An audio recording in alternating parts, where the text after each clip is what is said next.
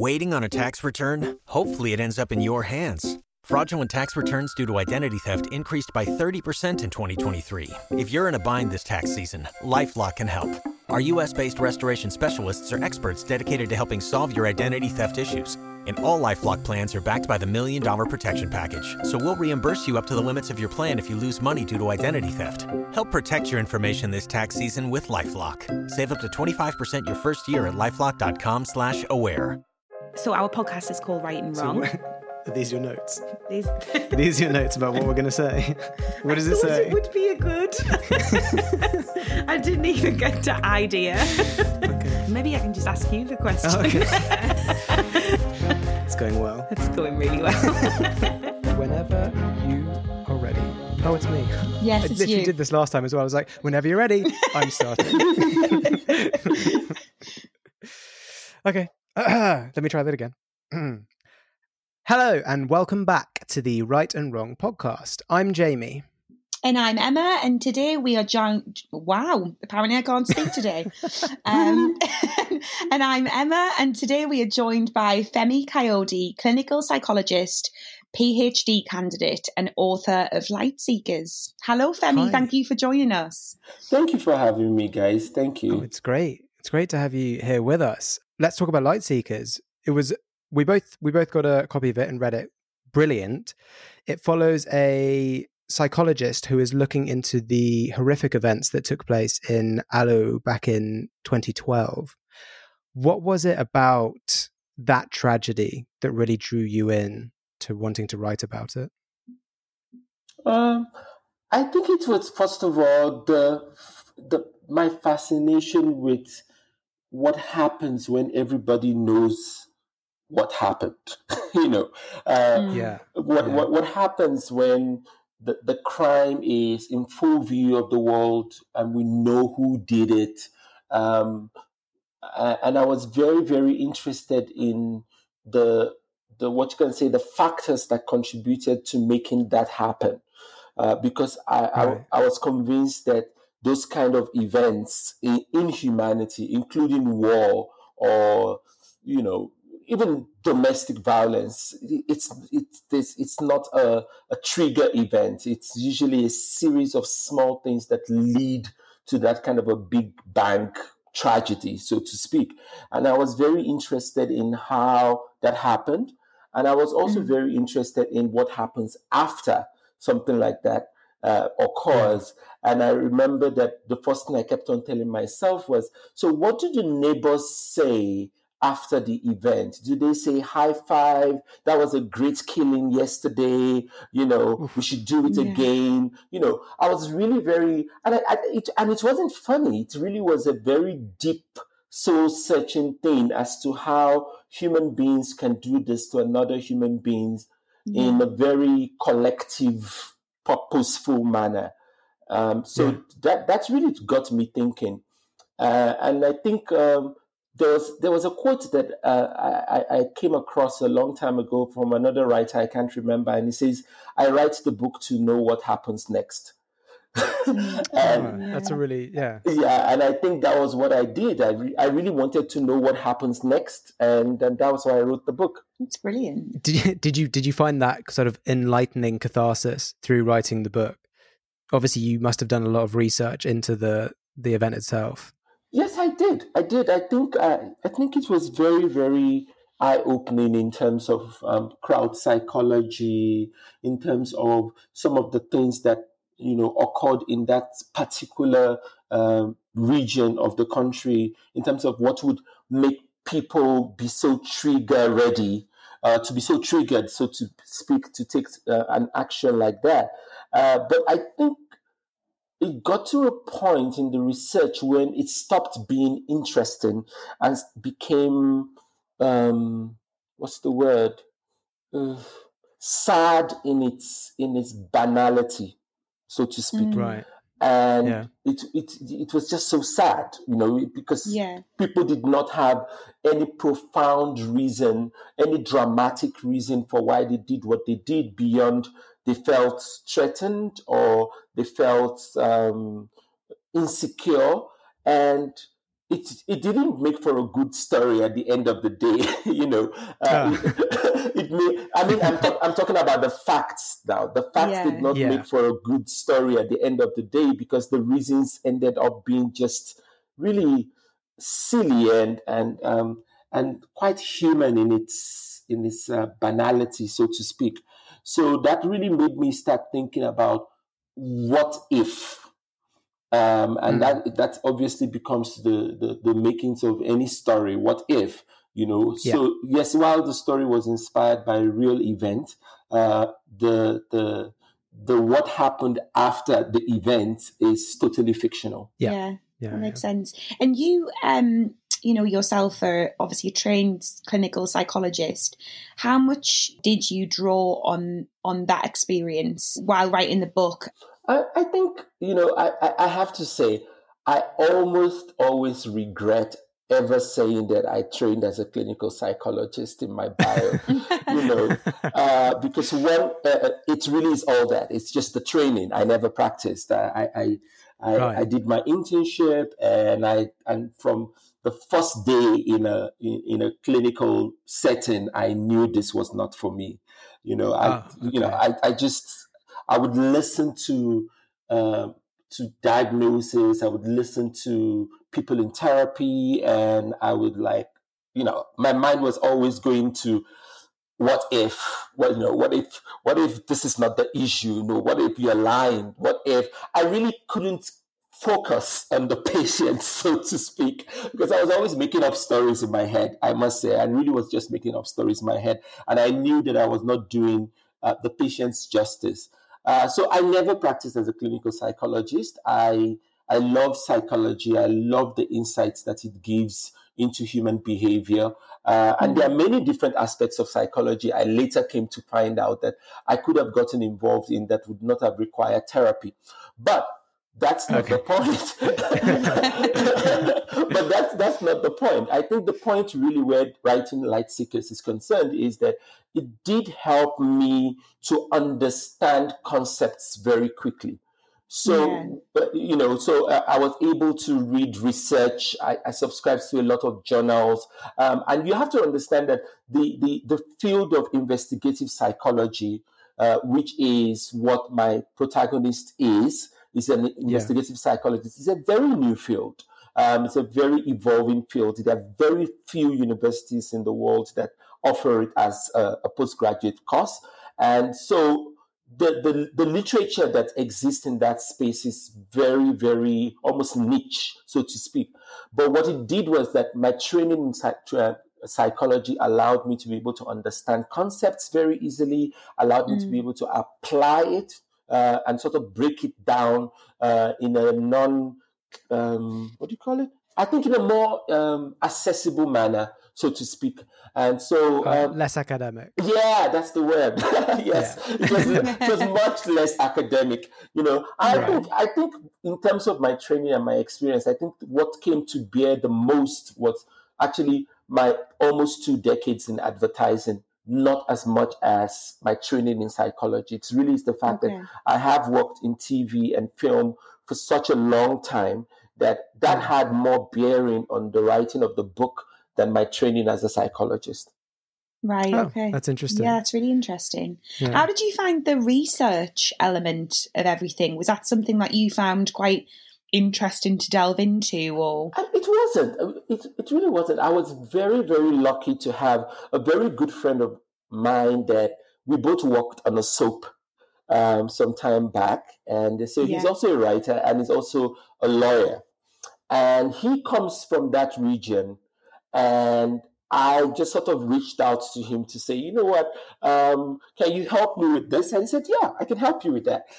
So I would basically read articles in the newspapers, and then I would write some kind of a what if scenario, and I would send it to him and say, is this sort of what could have happened? And he would say, yeah, that makes sense. That's logical.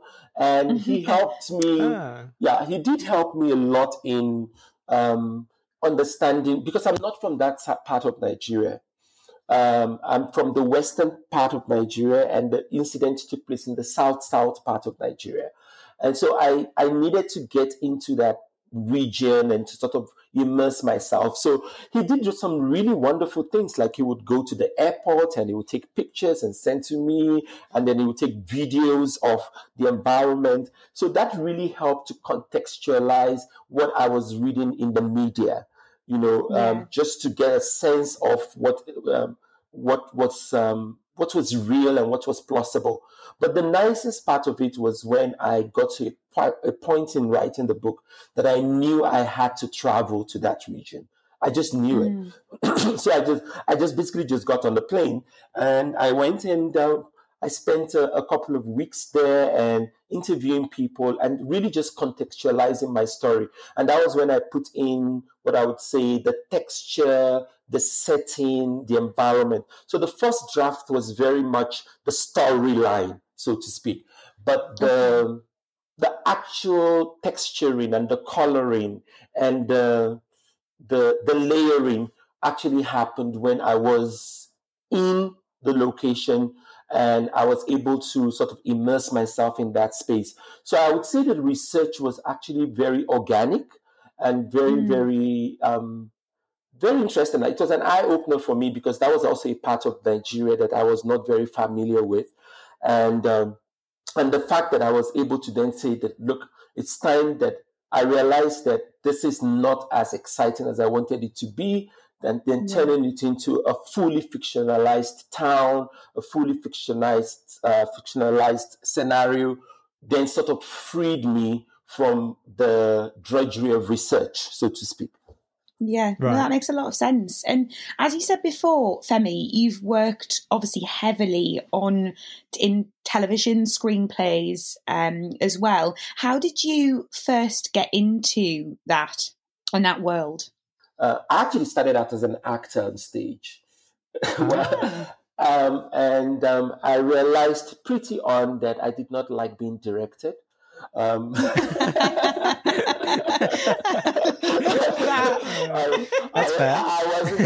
really wasn't good at taking instructions. I really wasn't, And I loved acting, and but I realized that I stepped into the role of acting or into the space of acting because I really loved telling stories.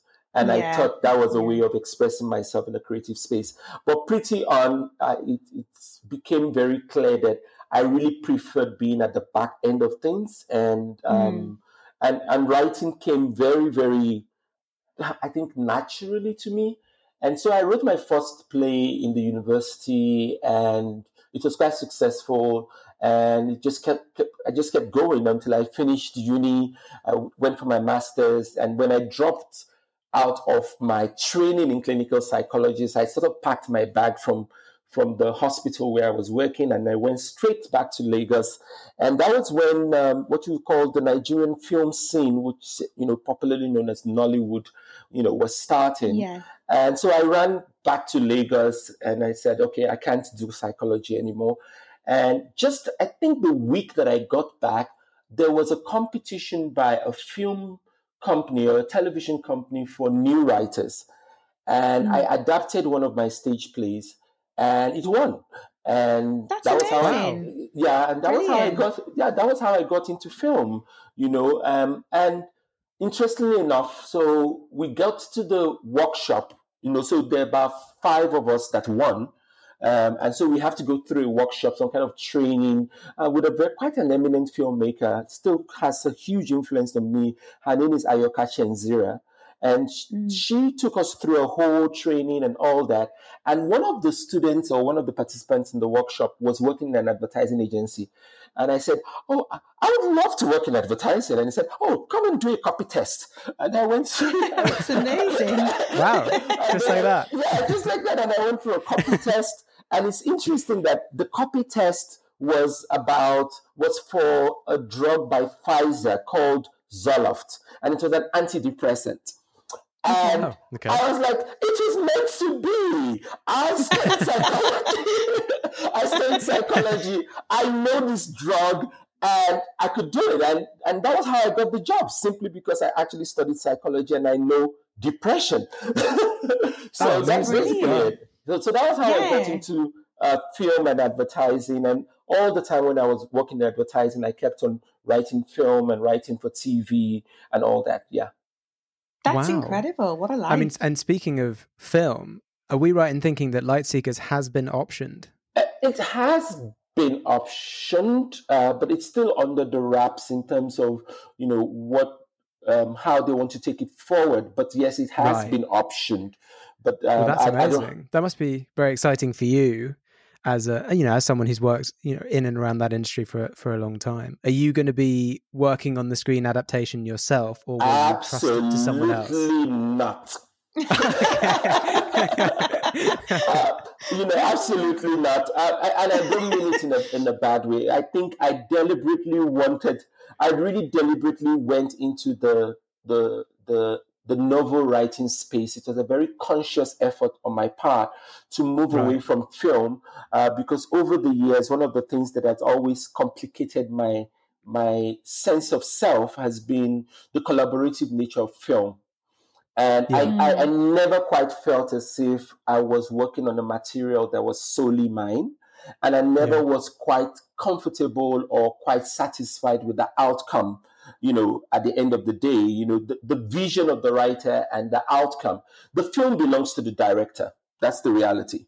The show belongs to the director. It doesn't belong to the writer, but that's essentially what it is. And I really wanted to write a novel because I wanted something that was mine and something that I owned the creative process from the beginning to the end. And I think that journey where Lightseekers was concerned has been completed, and I've moved on to writing book 2, and I don't know whether I am it was such a fulfilling experience writing Lightseekers that I don't think I want to exchange that experience with something else right now. Yeah. That makes a lot of sense. It would kind of taint that experience to some degree. Yeah. Pulling up to Mickey D's just for drinks? Oh yeah, that's me. Nothing extra, just perfection and a straw. Coming in hot for the coldest cups on the block. Because there are drinks. Then there are drinks from McDonald's. Mix things up with any size lemonade or sweet tea for $1.49. Perfect with our classic fries. Price and participation may vary. Cannot be combined with any other offer. Ba-da-ba-ba-ba. So it's not like I hate film or I don't want to work on film. It really is that I'm on a creative journey that is very fulfilling for me right now. And it's taken me a long time to get here. And I don't want to jeopardize that feeling right now. That's great. Yeah, it makes a lot of sense. Might feel like you're going backwards in some ways if you then went to go and rewrite Lightseekers for screen. Definitely. I think I'm. So that's it. It's like I'm done with that and I'm moving on. I would love to be part of the almost like what you would say, almost like consulting and saying no. I think this is what they would say, or yes, you got it right, or you got the cultural nuances and all of that. But in terms of actually getting involved, the way maybe I don't know. I mean, and you also hear, this is a bit of a digression, Emma, but you hear a lot of stories about, authors that go on set and start throwing tantrums. That's not what I meant, kind of thing. I really just don't see myself in that space. I don't, I don't see myself in that space. I think I want to write novels, and I really want to tell stories and have a bit more creative control on my material. And I am realistic enough to understand that such creative control is very rare in the film space. Yeah, that's so true. That is very, very true. And how do you find, Femi, balancing your work time and also working as a full-time managing creative director for an advertising agency? I think they feed off each other in a way. I think advertising can be very, very exciting. It's almost Polaroid in terms of it's intense. It's Polaroid.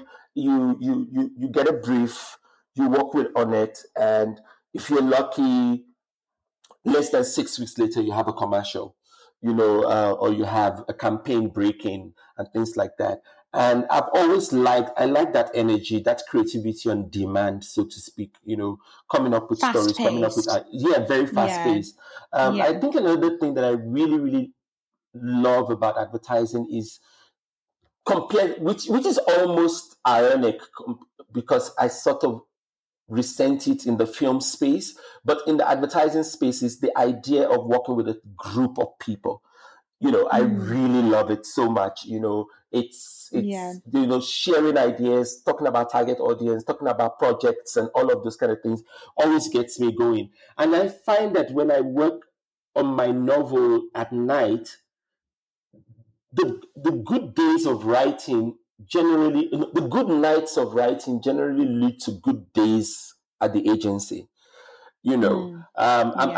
It's sort of like almost like the writing was like jogging and going to the gym in the morning, and so as soon as I finish writing at around 6 a.m. in the morning, I quickly go shower, get to work at 7:30, 8 o'clock, and I'm pumped. I'm really ready to go because I've been on this creative streak, about 5 hours earlier, so it doesn't tire me. And I've been doing this for a while. I've been combining my side hustle, so to speak, of writing and my day job.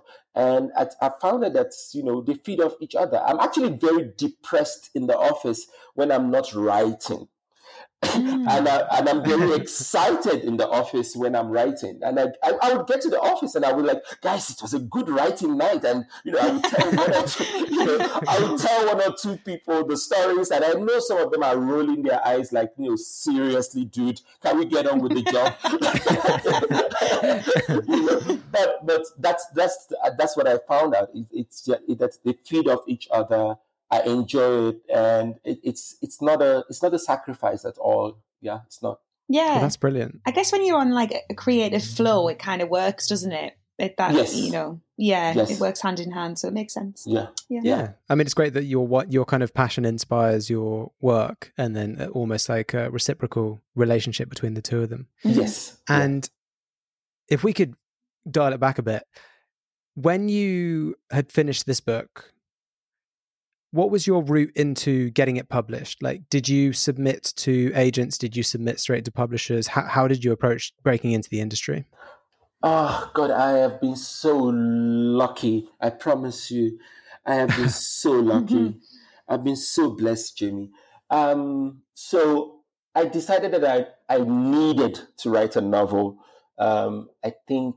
I decided I needed to write a novel. And I think as far back as 2015, 2016, I toyed with a number of ideas and things like that. But I just couldn't do it. I really just couldn't do it on my own.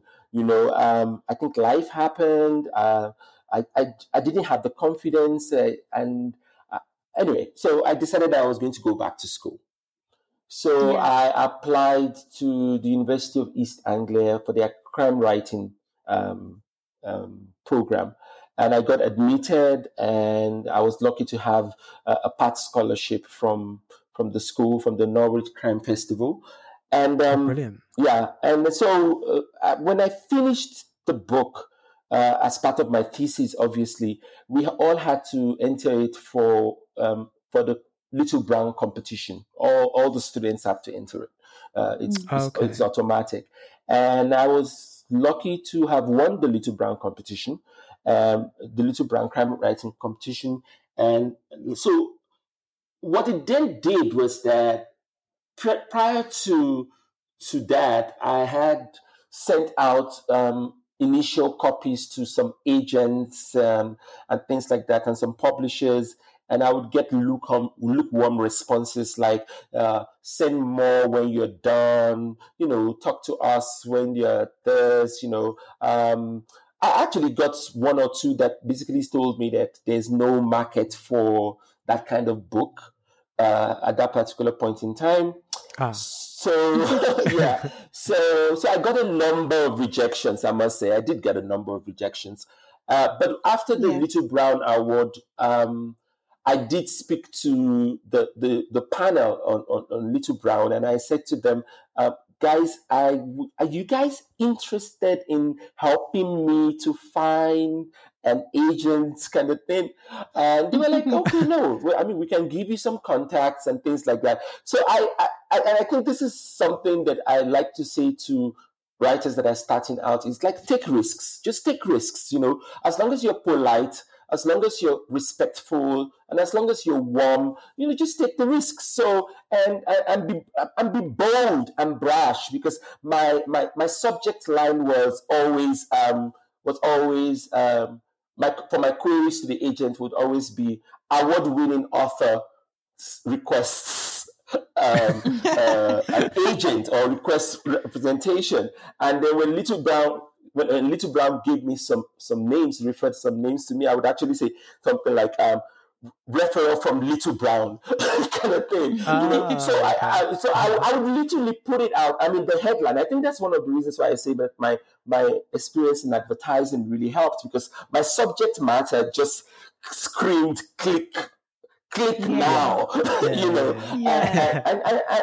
they would open it, and I got a number of people saying, okay, I'll read it, and I still got a number of rejections, but I got a lot of interested agents that said, okay, send me the full manuscripts, and some would say, this is not for me at this time, or it's good writing, but it's not really what I want to represent and all that. And so... Yeah. And I kept on, and I think that is also another advice, is that you need to have a very nice closed circuit of friends and colleagues that can advise you. So I had some very good friends that were already published, and I would actually ask them, so what do you look out for in an agent? And they would say, look out for, that you like each other. Look out for the fact that they really are champions of the book and of your career, not of this particular book. And so I was able to narrow that down to a couple of agents, and I used it to test their passion for the work, their interest in me as a person. And so I was very lucky where that was concerned. So I have a very, very good agent that I love very much. She's very, very, very good. And he was able to put it out there, and it went on auction. And I would end this anecdote by saying that it's the most miraculous thing ever. And that is that he sent out the manuscript on, I think, February 17th. I will never forget. Of course, an important date, literally. He sent it out on February 17th, and on February 20th, he got an offer from an Italian publisher. He just got an offer. So literally 48 hours after we sent it out, we got an offer. And I think that was very, very inspiring and very encouraging. And I've never regretted going that route. So my journey to being published is a combination of brash boldness and luck and audacious dreaming, and quite, to be honest, desperation. Because I'm not young. I turned 50 in August, and I just knew that it was now or never. And I think that also approached that affected my approach, because it was now or never. I just had to do it, kind of thing. Yeah. Well, I think there's a lot of things that we as I say we as I'm an unrepresented writer, and like a lot of our listeners are unrepresented. There's a lot that we can relate to in what you've just said, and also that we can take from. I think be brash, be bold, and make sure you have a connection with your agent. That's very important. Sorry, Jenny. I think that's very interesting that you said that you're unrepresented. I'm sorry to interrupt, but I think that it's a very important thing that we need to share as writers, because I don't think that we hear it enough from those that have gone before us. The absolute necessity to be nice. You need to be nice. It's something a literary icon of mine, Roxanne Gay, calls being a responsible literary citizen. You need to be nice. You need to be approachable. And, even if you get a rejection letter, send a nice letter back to them and say, thank you so much for your feedback. Is there anything that you would like me to watch out for as I continue seeking representation? And what you're really doing at the end of the day is that you're building a network. You're building a network, at the end of the day. I mean, I think in my journey, I had a particular agent that I was really quite nasty to, and I regret it to this day, because of the fact, because of the fact Femi, that, I can't imagine you being nasty at all. Like, literally. I can't imagine it. Okay, let's put it like this. I was less than nice. But that was because I was feeling emotional, and I had a number of rejections up to that point, and I was really hopeful about this particular one because I felt I was led on. But at the end of the day, I think the bottom line, talking to unrepresented writers that are starting out, is that I cannot emphasize enough. Talent comes standard. You have to assume that talent comes standard, but your ability to relate with people and to speak kindly and respectfully to people is so important at the end of the day. I think it's karma. What goes around comes around. Definitely. Yeah. That's brilliant. Well, thank you so much for sharing that with us. And I think it's now time for the final question of the interview. And the final question is, Femi, if you were stranded on a desert island and had nothing but a single book with you, which book would you take? Can I choose two or only one? Well, go on then, only just one for is you, the Femi. Because Jamie, it depends on the type of island. Right? Oh, okay. Okay. Because if it's an island that I chose to go to because I wanted to be alone, that's a different matter. If I'm stranded because every other person on the ship has died or drowned and I'm the only living one, that's another type of book entirely. You know what I'm saying? So a psychologist is coming out. So let's just pick one. So if I choose to go and I want to be alone on an island, I promise you the book that I would pick would always be A Little Life by Hanya Yan. Yes. I can't pronounce the name so much. It's my all-time favorite book. It is a soap-fest, over-the-top, beautiful writing. I just love that book. It's immense. I think it's about 700 plus pages. And I can just delve into it over and over again. So I love that book.